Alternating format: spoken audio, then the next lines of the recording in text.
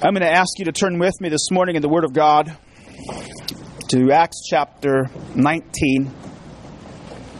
Acts chapter 19, and our passage for examination this morning as we continue on in this series in this great book of Acts will be verses 21 through 41. Would you stand with me now out of respect for the holy, infallible, inspired, and inerrant Word of the living God? At verse 21, now after these things were finished, Paul purposed in spirit to go to Jerusalem after he had passed through Macedonia and Achaia, saying, after I have been there, I must also see Rome. And having sent into Macedonia two of those who ministered to him, Timothy and Erastus, he himself stayed in Asia for a while. But at that time there occurred no small disturbance concerning the way, for a man named Demetrius, a silversmith, who made silver shrines of Artemis, was bringing no little business to the craftsmen. And these he gathered together with the workmen of similar trades and said, Men, you know that our prosperity depends upon this business. You see and hear that not only in Ephesus, but in almost all of Asia, this Paul has persuaded and turned away a considerable number of people, saying that gods made with hands are no gods at all. Not only is there danger that this trade of ours fall into disrepute, but also that the temple of the great goddess of Artemis be regarded as worthless, and she whom all of Asia and the world worship will even be dethroned from her magnificence. When they heard this, they were filled with rage, and they began crying out, saying, Great is Artemis of Ephesus! The city was filled with the confusion, and they rushed with one accord into the theater, dragging along Gaius and Aristarchus, Paul's traveling companion from Macedonia. And when Paul wanted to go into the assembly, the disciples would not let him. Also some of the Asiarchs, who were friends of his, sent to him and repeatedly urged him not to venture into the theater. So then some were shouting one thing and some another, for the assembly was in confusion, and the majority did not know for what reason they had come together. So the crowd concluded it was Alexander, since Jews had put him forward, and having no motion with his hand, Alexander was intending to make defense to the assembly. But when they recognized that he was a Jew, a single outcry arose from them all as they shouted for about 2 hours, Great is Artemis of the Ephesians. And after quieting the crowd, the town clerk said, Men of Ephesus, what man is there, after all, who does not know the city of the Ephesians is guardian of the temple of the great Artemis and of the image which fell down from heaven? So, since these are undeniable facts, you ought to keep calm and do nothing rash. You've brought these men here who are neither robbers of temples nor blasphemers of our goddess. So then, if Demetrius and the craftsmen who are with him have a complaint against any man, the courts are in session and the proconsuls are available. Let them bring charges against one another. If you want anything beyond this, it shall be settled in lawful assembly. For indeed, we are in danger of being accused of a riot in connection with today's events, since there's no real cause for it. And in this connection, we will be unable to account for this disorderly meeting. After saying this, he dismissed the assembly. You may be seated. I trust this morning that the scene before us in our text is somewhat vivid, even as it is somewhat dramatic, as you see this testimony of a raucous crowd gathered together in the marketplace to protest. We know something of that from our own experience, as it seems that every time we turn on the TV, someone's resisting. And they got me thinking about it. If CNN was around back then, you can almost imagine how they would have been reporting it. There would have been helicopters hovering above the crowds, taking vast panoramic shots of the throngs of the protesters, commenting on the size of the crowd. There would be live coverage from the mosh pit of the mobs as reporters wanted to get firsthand information about what the people on the ground were saying and the feel of it all. And then there would have been the candid interviews of people questioning them, why they were there, and what it meant for them to be protesting and resisting. And then, predictably, in the print media, there would be the headline the next day: large crowds rally to support Artemis. And if indeed that's how they would have covered it, and I think that's probably what they would have done, is it would be a classic example of what's called burying the lead. A classic example of what is called burying the lead. That is, making matters of secondary importance look like they're the headline, and then later on, the things which were primary and eventually at least get mentioned. You see, if you take this narrative here, which is on the surface of it, a fairly lengthy, vivid description of a raucous assembly and revolt against Paul and Christ, and you invert the paradigm or the narrative and begin to look at what's underneath it, you begin to see a buried lead. Because this text primarily is not about the revolt of the crowds. This text primarily is about the transformation of thought and life through the gospel of Jesus Christ. Let's see if we can work there for a moment. Imagine the day in which this rabbi showed up to Ephesus with a Bible under one arm and his tool belt in the other. And no one noticed. And when he went to the synagogue and he reasoned with the Jews in the synagogue for 3 months, no one noticed. And when he transferred the Christians over to the lecture hall of Tyrannus to expound the Word of God daily in the siesta hours of the afternoon, no one noticed. But then all of a sudden, subtle changes began to occur as the Word of God began to stream out from that lecture hall into the homes of the inhabitants of the city of Ephesus. And then that same message began to be the topic of discussion at the local Starbucks and the coffee shop. And from there, one person told another, so that it not only spread throughout the city of Ephesus, but it did, as the Word of God tells us, spread throughout all of Asia. And as that happened, something else happened.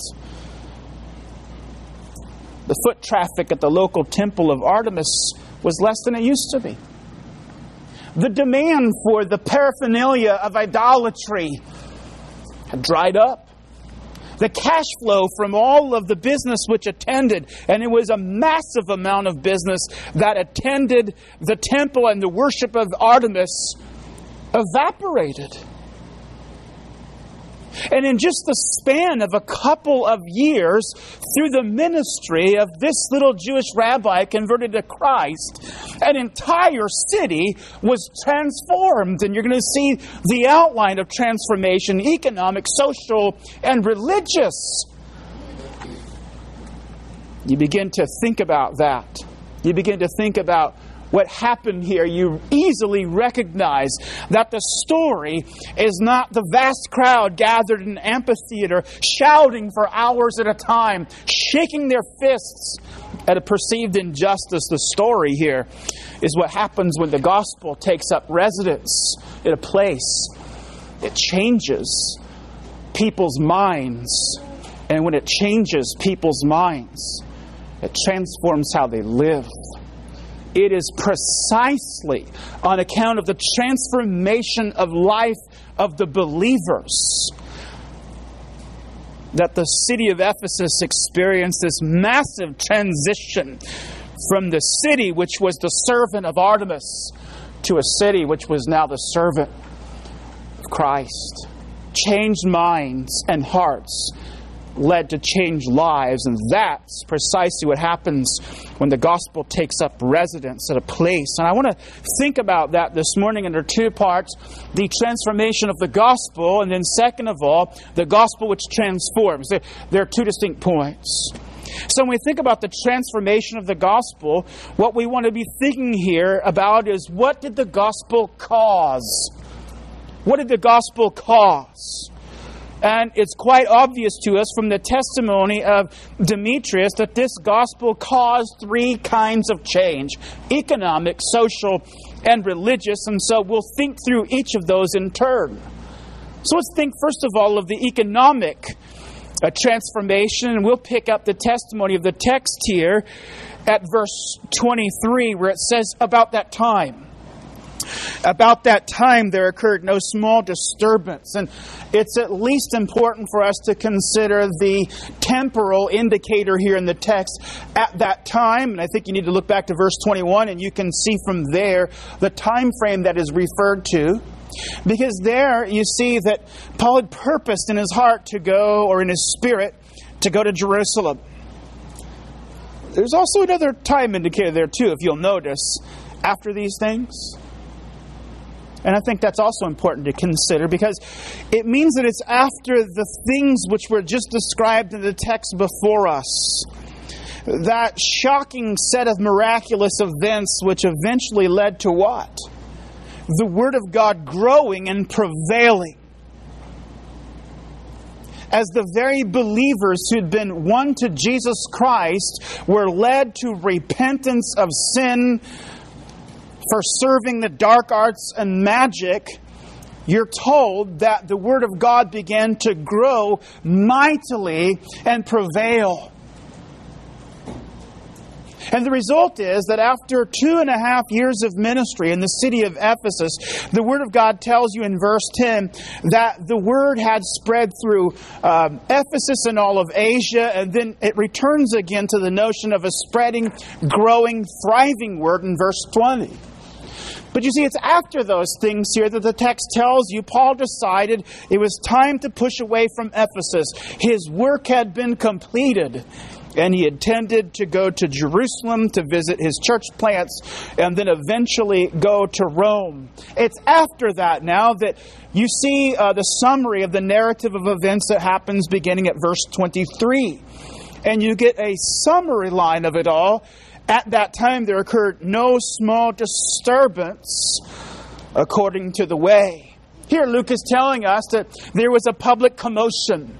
There was public rioting. There was upheaval. There was civic drama, if you will. And the drama was pertaining to the way. Now, we have to understand that the church is being spoken of here, but it is an indicator to us that is of somewhat interest that Luke still does not call these believers Christians. He doesn't even refer to it as the church. He calls it the way.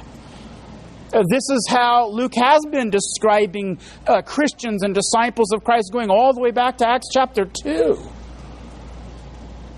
For whatever reason, this term, the way, and some think it a derisive term, a way that outsiders mocked Christians and spoke of them. But whatever the source and origin of it is, when we hear that the disturbance was on account of the way, we are to understand that the disturbance was on account of Christ, the disturbance was on account of the gospel, and the disturbance was on account of the church. And now we work our way into the testimony of that disturbance, and it begins with this man named Demetrius, who are introduced to in verse 24. For a man named Demetrius, a silversmith, who made silver shrines of Artemis, was bringing no little business to the craftsmen. The beginning of this public controversy starts in the local union hall.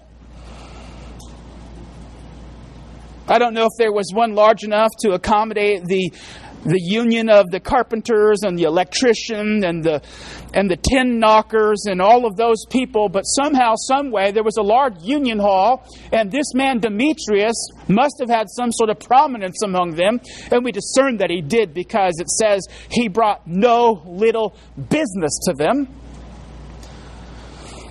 which would explain why all these people are gathered there to listen to him. You tend to be worried about things that people who pay your check are worried about.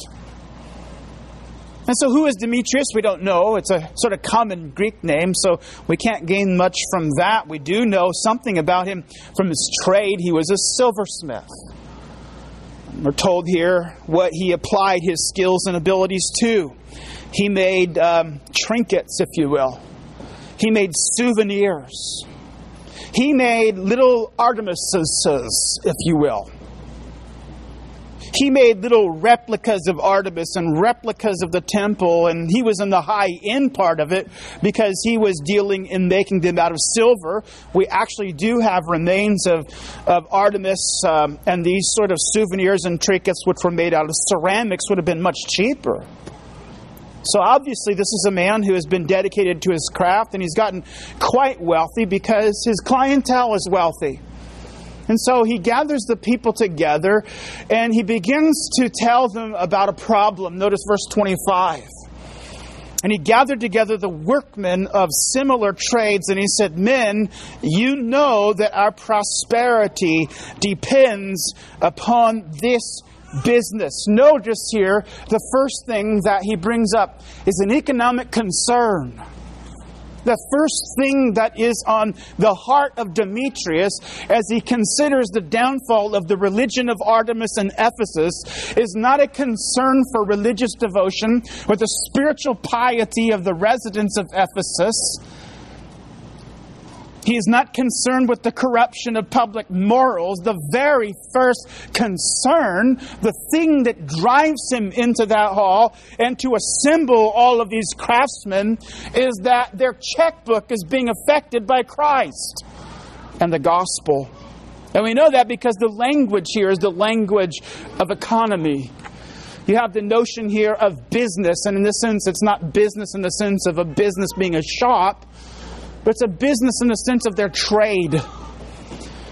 And the thing is, he says, this trade of ours, this skillful stuff we do with our hands out of raw material, this sculpting of the goddess and all of the paraphernalia of her worship, this business of religion is our wealth. That's what the word means. This is our wealth. This is our prosperity. This is your comfortable life. This is your 2-story house and your 4-car garage. This is your children's savings for college. This was about money. And you see, what had grabbed the attention of Demetrius was that as the gospel began to make its way through Ephesus and the surrounding region, as Paul preached daily in the lecture hall of Tyrannus, is that people were changing. And the indicator of that change was how they spent their money. And the very first tangible impact that Demetrius can trace to the gospel is they're not buying our stuff. And therefore, we're getting poor. So the first indicator that the gospel is taking up root in a particular place as the word is being faithfully preached, as it begins to captivate hearts and minds and change lives, as it affects the economy of a place. And then the second thing you'll notice as you move forward into verse 27 is then it causes social transformation, as you can see here in the opening words. Not only is there danger that this trade of ours fall into disrepute. Now he's speaking about their livelihoods, not just their livelihoods though, but their social standing, because the language of disrepute is the language of how people are judging and evaluating something. And it seems from the language here, the implication is that if someone was a craftsman who made religious objects, they were regarded as people of significance. Perhaps because they were assisting in religious devotion. But also I think we can conclude that another reason why they were revered is because they were doing well in life. They were doing well in life. And we all seem to know in our society too that one way that you can tell whether somebody's decent is if they have a nice place. If they have a lot of money, if they have a tidy existence, we all tend to think and associate that with morality. They must be decent people. They must be good people. They must be people worthy of respect and some level of admiration. That's what he's getting to here. The life that being makers of idolatrous objects led to was a life of being revered by others because it was good economics, it made them wealthy, and that wealthing seemed to be the stamp of approval upon their life by the gods. And yet, as people stop buying these things, as the cash dries up, as fewer and fewer people inhabit the halls of the temple of Artemis, something begins to dawn on Demetrius. Social transformation is occurring.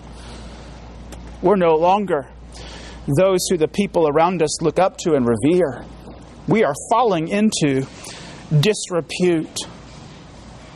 Now, as you read on to verse 27, you can see that he he's really getting at the religious transformation. But I think this is important for us to notice that when the gospel takes up residence in a place, it changes the economy, it unleashes social transformation. And by the way, if you want to just take that theme up and take that little thread and trace it out throughout the New Testament era unto the subsequent centuries, surely that's the case with Christianity. It did absolutely revolutionize the social world of antiquity and had massively important practical ramifications in all kinds of ways socially. But we get now to what he's really burdened by, the religious transformation, and we'll read about it here in verse 27. Not only will their trade fall into disrepute, but also the temple of the great goddess Artemis will be regarded as worthless. And that she whom all Asia and the world worship will even be dethroned from her magnificence. And there's two things here that are important for us. And the first is a change of mind about a religion is occurring.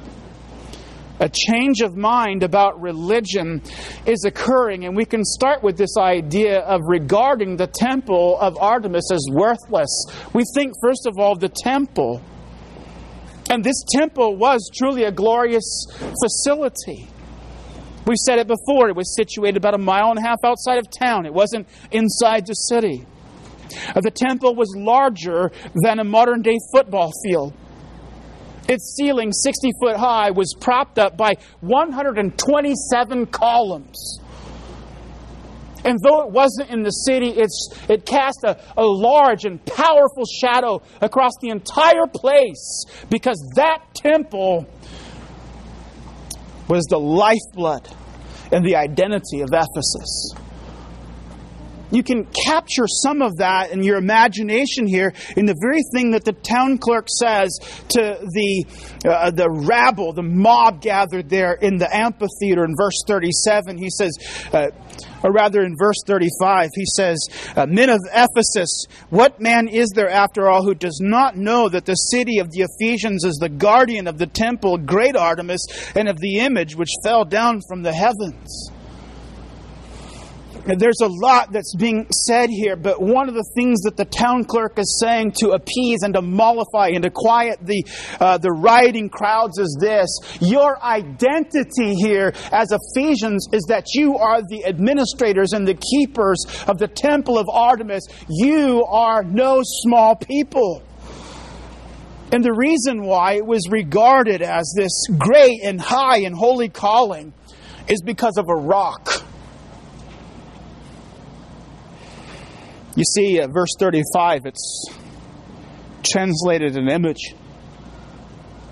But the best translation is meteorite. And the most literal translation is a rock from Zeus. You see, he's referring to a legend that there was some sort of thing that fell out of the sky, which was interpreted as a gift from Zeus and somehow represented the worship of Artemis. And the very fact that it fell out of the sky there in Ephesus was a way of justifying that the city of Ephesus was blessed. Artemis was choosing to make that her place. She was sanctifying the city, if you will, and for that reason they built this enormous temple there as an expression and a token of their adoration for her. And here's the thing now that seems to be unthinkable in view of all of that. As you come back into verse 27, the temple will be regarded as worthless. Notice the accent upon the mind. Regarded. The verb speaks of thinking. It's about the intellect. It's cerebral. And the thing that Demetrius is concerned about is that people's minds are changing. When they heard that the Apostle Paul said that gods made with hands are no gods, Demetrius is saying, this is the intellectual revolution that's going to kill our business. But not just our business, this is the intellectual revolution which will unseat the religion of Artemis. And so you see here, concerns for religion begin with a brand new change of mind and way of thinking about what religion was. And what would have been unthinkable to any average ordinary citizen of Ephesus before Paul walked into the city with a Bible under one arm and a tool belt under the other was that this could all go away. We've mentioned it before that the temple of Artemis was regarded as one of the 7 wonders of the ancient world. This massive temple with all of its columns, its architecture, its beauty, its sculptures, and its painting was something that people would board a ship for. And that wasn't too safe in the ancient world. They would board a ship to risk life and limb and cash to see this magnificent wonder. It was unthinkable that such a place as that temple would be regarded as worthless. And yet, the complaint of Demetrius is that people's minds are changing about religion. The other thing that indicates a change of mind here is a change of mind about majesty, particularly the majesty of Artemis, says verse 27 says, and that she, whom all of Asia and the world worship, will be dethroned from her magnificence. And by the way, we might note that the worship of Artemis was indeed widespread. Archaeologists have uncovered over 30 different worship locations stretching from Spain on one end of the Mediterranean to Syria to the other. That's a large following. Her worship reached up into the upper echelons of the Roman Empire. Archaeologists have found a coin that on one side of it has the image of the Emperor Claudius and his wife stamped upon it, and on the other side of it, an image of Artemis, indicating that the worship of Artemis, and by the way, that coin was commissioned for their wedding, which tells you that the very worship of Artemis had reached into the very upper echelons of the political establishment, meaning it's a part of the powerhouse of the ancient world. And yet, what does he say here? That the magnificence of Artemis would be dethroned. And that's quite a statement to make about Artemis. Because you know what Artemis comes from? The word Artemis, which means safe and sound. You see why people worshipped her? She made them feel safe and sound. She appealed to the felt needs of people. You think about what people are concerned about today. They're worried about their own safety as they commute to work. They're worried about if they have enough money in their bank account. They're worried about whether they're going to be healthy. They're worried about whether their relationships go well. You can think down the line of people's felt needs today, and I'll guarantee you that Artemis was thought to meet every single one of those needs. We know that from the things which were said about her. We know that from the sculptures that remain. One of the sculptures that remains of Artemis is of the chest being covered with these things that look like bulbs, and scholars don't know whether those are bodily parts or whether they represent fruit. But either way, they say it represents fertility. She had strange, scary-looking animals emblazoned upon her skirt, which indicated superiority and power over nature. Do you know what hung around her neck was a sign of the zodiac, meaning she had the powers to manipulate the forces which seemed to control reality. Artemis, safe and sound.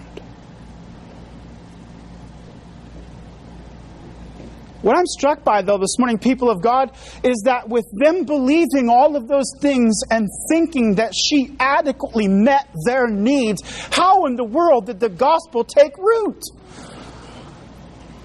If the Apostle Paul was merely offering that Jesus could supply all that Artemis did, I don't understand how that accounts for how people shifted and reoriented their entire life from the worship of this goddess who generations had revered across the world. Well, we know that that's not how Paul won their minds, because the Word of God tells us what he did. He reasoned and persuaded from the Word of God. You see, the way that the gospel gained a footing in Ephesus and stole converts from Artemis was not by Paul offering a Christ who could provide more than Artemis could in the terms of felt needs. Christ exercised his saving power through the preached gospel, through this message that Jesus Christ is a Savior from sin.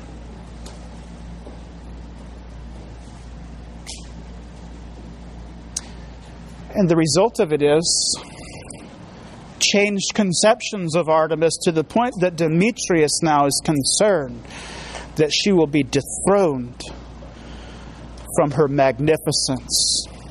By the way, we might add that the titles which were used to refer to her speak of her magnificence. She was called Queen of the Cosmos. She was called the Heavenly Goddess. She had great names and great titles and a great following. And yet Demetrius says, a man preaching a message that God's made with no hands, are no gods at all, and led them in repentance from idolatry to the living and the true God, changed this city. That is the transformation that the gospel caused. And this morning, people of God, as we think about that by way of application before we go on to our next point to see the gospel which caused the transformation, I think we should at least pause for a moment and just simply take in and notice here the transformative power of the gospel to bring real change. I mean, one of the things that Luke wants to tell us through the very way he narrates the story is that there was real transformation which came to Ephesus. After all, those crowds would not be in the streets if that wasn't happening. If they hadn't really lost their income and their wealth and their social prestige and their standing, if the traffic in the temple halls of Artemis wasn't lessening, they wouldn't be there. It was real change. Reminds us this morning, people of God, that is the power of the gospel. Paul puts it like this in 2 Corinthians 10:4, the weapons of our warfare are not flesh, but divinely powerful for the destruction of fortresses. Artemis was a fortress, not just because of the massive size of the facility, But Artemis and her worship was a fortress. It looked so powerful and so strong that no one would have ever have conceived it would have been dethroned through words. And yet, Demetrius, from the lips of a pagan opposed to Jesus Christ, could explain how the gospel was dethroning a fortress. We think about that this morning for our own encouragement. Obviously, we don't have our problem with the worship of Artemis today. But we do have our problem with the worship that everything Artemis promised she could offer. Things haven't changed. If you think back over the things that Artemis offered to provide you, control over the forces of nature, power over the things that might hurt you, prosperity for your bank account, and health and happiness for your marriage, that's what everybody offers today. I don't think it's changed. We just have different names for it. Science, socialism, relativism, materialism. And sometimes if we look at those very honestly, I think that we would have to admit that we do get concerned. Can the gospel really change anybody's life? These isms have become so embedded in the fabric of our culture, and people look at them and trust in them and confer almost divine status upon them to the point that we wonder, can anybody's mind be changed away from them? We remind ourselves this morning of what Paul said. Our weapons are divinely powerful through the tearing down of strongholds. And the strongholds of today and the strongholds of the past are fundamentally and essentially the same. Christ's power is still exalted over the power of men. We are to be encouraged this morning, people of God, that the gospel will prevail. It will not fail, because it's not the weaponry of flesh and blood, but it is the weaponry of divine empowerment. Well, the gospel caused transformation. Let's think now about the gospel which transformed this city of Ephesus. And I want to take this in two different ways, because I think it's really a part of our passage here. And the first thing I want to take this is negatively. I want you to look with me at verse 37. And the message the town clerk proclaims to the gathered crowds. For you have bought these men here who are neither robbers of temples nor blasphemers of our goddess. Here we are learning about the way the city has changed, at least in a negative way, right? And one of the negative things that is said here by the town clerk is that the change has not come because they were robbers of temples. Now, when you hear that language, it may sound a little strange at the outset, but when you consider that temples were the ancient form of banks, it makes sense. Remember, the complaint that Demetrius brings against Paul and the way and these Christians is that it's drying up their cash flow. It's changing the entire economy. They're losing their checking accounts. And so the town clerk addresses this, at least at one level, when he says, I can testify to you, and he can do this certainly because as a town clerk, he was also the town treasurer. And he said, they're not robbers of temples. The balance sheet are still the same. In other words, one of the things that he is saying is they haven't come and brought change through coercion. They have not manipulated. They haven't stolen. They haven't deceived. They haven't defrauded. This gospel change can't be accounted for through deception. And then he also adds here that they're not even blasphemers of our goddess. This is remarkable after all. Remember that the apostle is summarized as saying, gods made without hands are no gods at all. But here the town clerk, who would be in the position of being in the know, says they haven't overtly or directly attacked Artemis. In other words, they haven't come in here and beaten people down with the stupidity of their paganism. They haven't been harsh with their words. They haven't been defamatory. They haven't reviled. They haven't been mean-spirited in the way they said what they said. They may have talked in principle about things, but they didn't speak negatively, overtly against Artemis. That tells us something about how the gospel does work. It's not a coercive power, is it? The gospel is not a manipulative and coercive power. When I think about that, I think of that great statement of Jesus that everybody loves so much as He says, "Come unto me, all you who are weary and heavy laden, and I will give you rest. Take my yoke upon you and learn from me, for I am gentle and humble in heart, and you will find rest." You see, this is the Christian message. This is the summary of not only the substance of the message, but the manner of the message. Who would possibly be offended by that in a sense when you think about it? You who are weary and heavy laden, let me take that off your back. You who are worn down and exhausted. You who are crushed under the load of legalism. You who are burdened by the wages of false religion. You who are those who've tasted the bitter emptiness of your false ideology. Come to me, and I'll give you rest. That is a message that is not coercive and manipulative.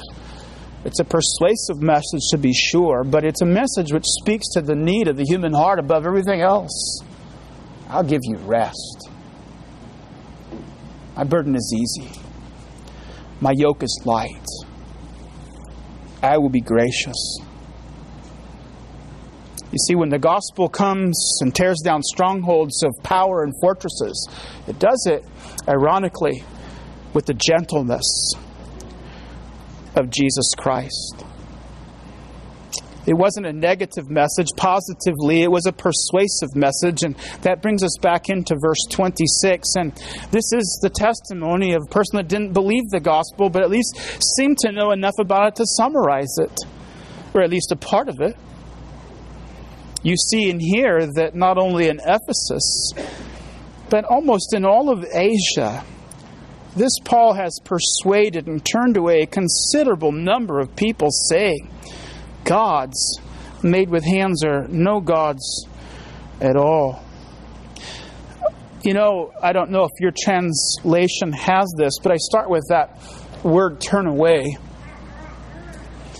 You know, some translations have lead away or deceive, because that's literally what the word means.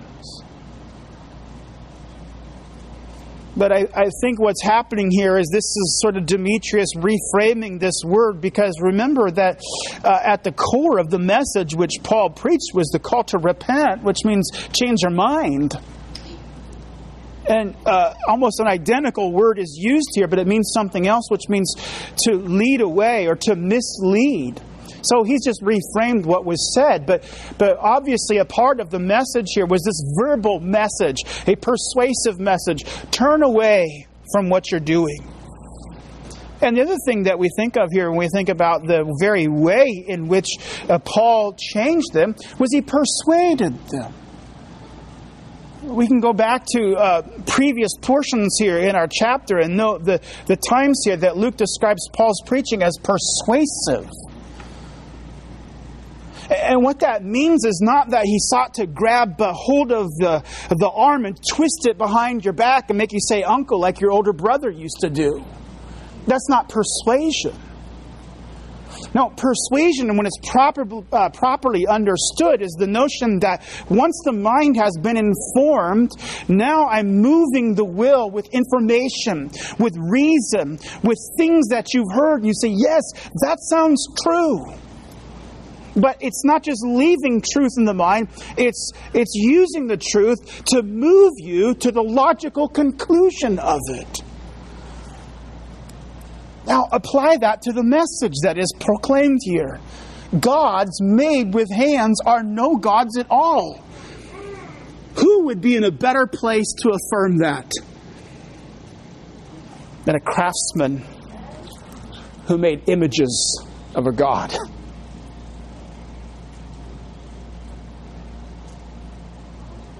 You see, Paul furnished them with the truth, And the truth that he proclaimed was utterly self-evident. That a God made with human hands, a God made with the thoughts of a human mind, is no God at all. This is the polemic of the Old Testament. Again and again we read of it in the Psalms and the prophets, how they would speak disparagingly and mockingly of the whole entire intellectual foundation of idolatry. And it begins with the idea of the guy going to his tool shed and grabbing an axe and taking it out to the forest and chopping down a tree. And then bringing it back to his garage and sanding it down and smoothing it out and shaping it into an image and then covering it over with precious metals. And a God has been formed. You see, he proclaimed the truth to them. It was something that resonated in their own thinking. But Paul didn't leave it there. He said, you have to turn away from these ideas. You have to turn away from this empty way of thinking, and it needs to impact your life. And so the persuasive message which Paul brought to them was not just to explain the truth of idolatry, that it's really emptiness. It's intellectual vacuity. There's nothing to it. He led them to not only understand that with their minds, but then to persuade them to turn away from it unto Christ. You see, there was a persuasive means that was, Paul used words, and there was a persuasive message. You already know this is true. Now come listen to this message about Jesus. You see, the gospel didn't take Ephesus by storm because it coerced and manipulated and appealed to people's emotions and fears. It brought this great change of life, changing the way people thought. As we bring our message to conclusion then this morning, I hope we take a part of this word here and put our hands on it for a moment to see what it implies for us, how it's to work out in our life. And again, the heart of the message of this text, again, is not the crowds and the people shouting in the marketplace and the amphitheater and being out of control and angry. The message of the text here is what happened, or the cause of why all that happened, which is the gospel had been preached so clearly and articulately and persuasively that people's minds had been changed, and the result of that was society changed. You see, the heart of Luke's narrative here, especially as it's fashioned out of the mouth of Demetrius, is real change occurred. Economic, social, religious. And you could say this morning, a part of the reason for the change was the message, and there's no doubt about that. The message really was profound and powerful and true. But the other part of the change, which is key, is what happened. The people of God began to live like Christians. That when people heard that message and they believed that message, the key is that they changed their life. They changed the way they had been living. And when that change occurred in their minds and spilled out into their lives, it changed the city around them. We saw an illustration of this in our text last week as we noticed how that through the miracles and the sons of Sceva attempting to replicate those miracles and then showing themselves and exposing themselves as frauds, that it turned out that the people of God who had still been harboring their magic books and practicing a little magic on the side began to repent. They brought out the books and they burned them, and the result of all of that was that there was a massive spiritual revival that took place among the people of God. And that revival must have been so powerful that this whole thing, this transformation, this revolution of the city of Ephesus occurred. They had left behind the past, and they had put on Christ and His truth. And the result was, through changed minds came changed lives. And through changed lives was a changed city. What is the application of our text this morning, people of God? It's precisely the same for us. Changed minds need to lead to changed lives. so there's real transformation around us too. I'm struck by how the Apostle Paul, at the end of the book of Romans, he spent 11 long chapters expounding the gospel. And finally, when he pivots away from expounding the gospel to move to apply the ethical admonitions of the gospel of Jesus Christ, I'm struck by the fact that the very first thing that he addressed after laying out the gospel with such clarity was the first thing that he addressed was the mind of the believer. The very first thing that he addressed was the mind of the believer. As he said to the Christians, be transformed by the renewing of your mind. Because what Paul understood is that the entry point for change is right there with how we think. The entry point to real change in our life, and change that spills out from us and radiates out from us as we let the light of the gospel of Jesus Christ shine through us. The entry point of change is our mind. And so this morning, people of God, you should ask yourself, what's in your mind? What's in your mind? What thoughts control your life? What ideas control how you feel and how you think and how you live? The interesting thing about creatures, this is exactly what's always at the root of what we do is our thoughts. We may not always be fully self-conscious of them as we are, but if you peel it back after a while and you talk to people about what's on their mind, you'll begin to see a connection between what's on their mind and what's in their life. And so when we hear about great transformation happening in the city of Ephesus, and we see how the changed minds of the Ephesians led to changed lives, which spilled out into a culture and changed a city, it's an admonition to us this morning, people of God, to see what's in our mind. What are you thinking? What controls how you are? The apostle said to believers of all shapes and sizes, ages and seasons of life and levels of maturity, this is the call of the gospel. Be transformed in the renewing of your mind. And as that happens, as the true gospel works its way through us and changes our thoughts and then into our behaviors, and we'll be able to be what Jesus Christ calls us to be, which is that great light for Christ.